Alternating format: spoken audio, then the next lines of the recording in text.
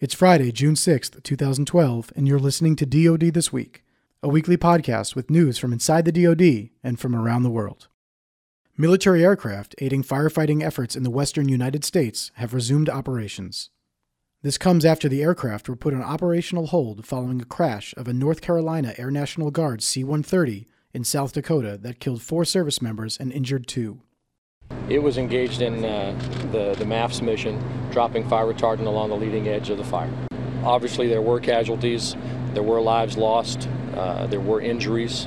We're very grateful for the survivors, and our thoughts and prayers and our hearts go out to the families that have lost loved ones. Military aircraft have been battling fires, which have been mostly contained in Wyoming, Montana, and Colorado. The wildfires have burned tens of thousands of acres of land and forced thousands of people to evacuate, many of whom have lost their homes. On June 29th, President Obama declared the wildfires burning in Colorado a major disaster. He ordered federal aid to supplement state and local recovery efforts in the areas affected by the High Park and Waldo Canyon fires in Colorado, as well as in other states affected. This is the most destructive fire in Colorado state history.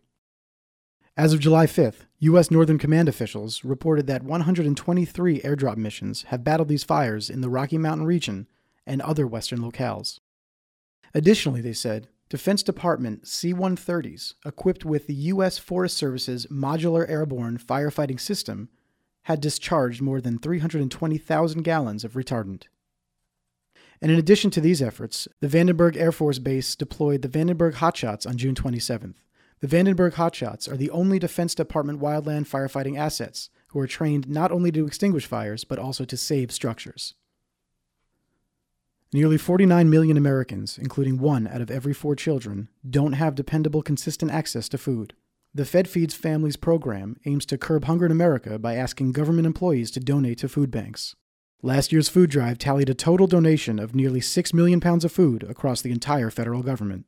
This year, the Defense Department alone aims to donate at least 1.5 million pounds of food. Donations are given to local food banks across the country.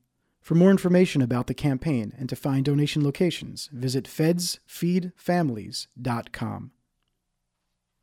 Following months of dispute over ground transportation through Pakistan, the Pakistani government has reopened ground lines of communication in the country.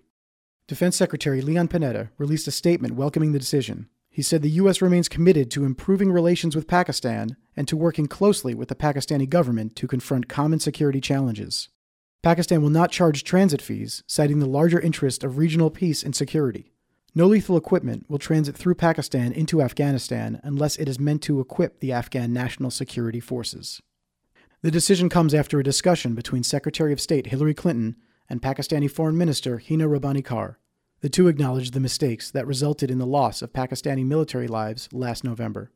For more, visit defense.gov.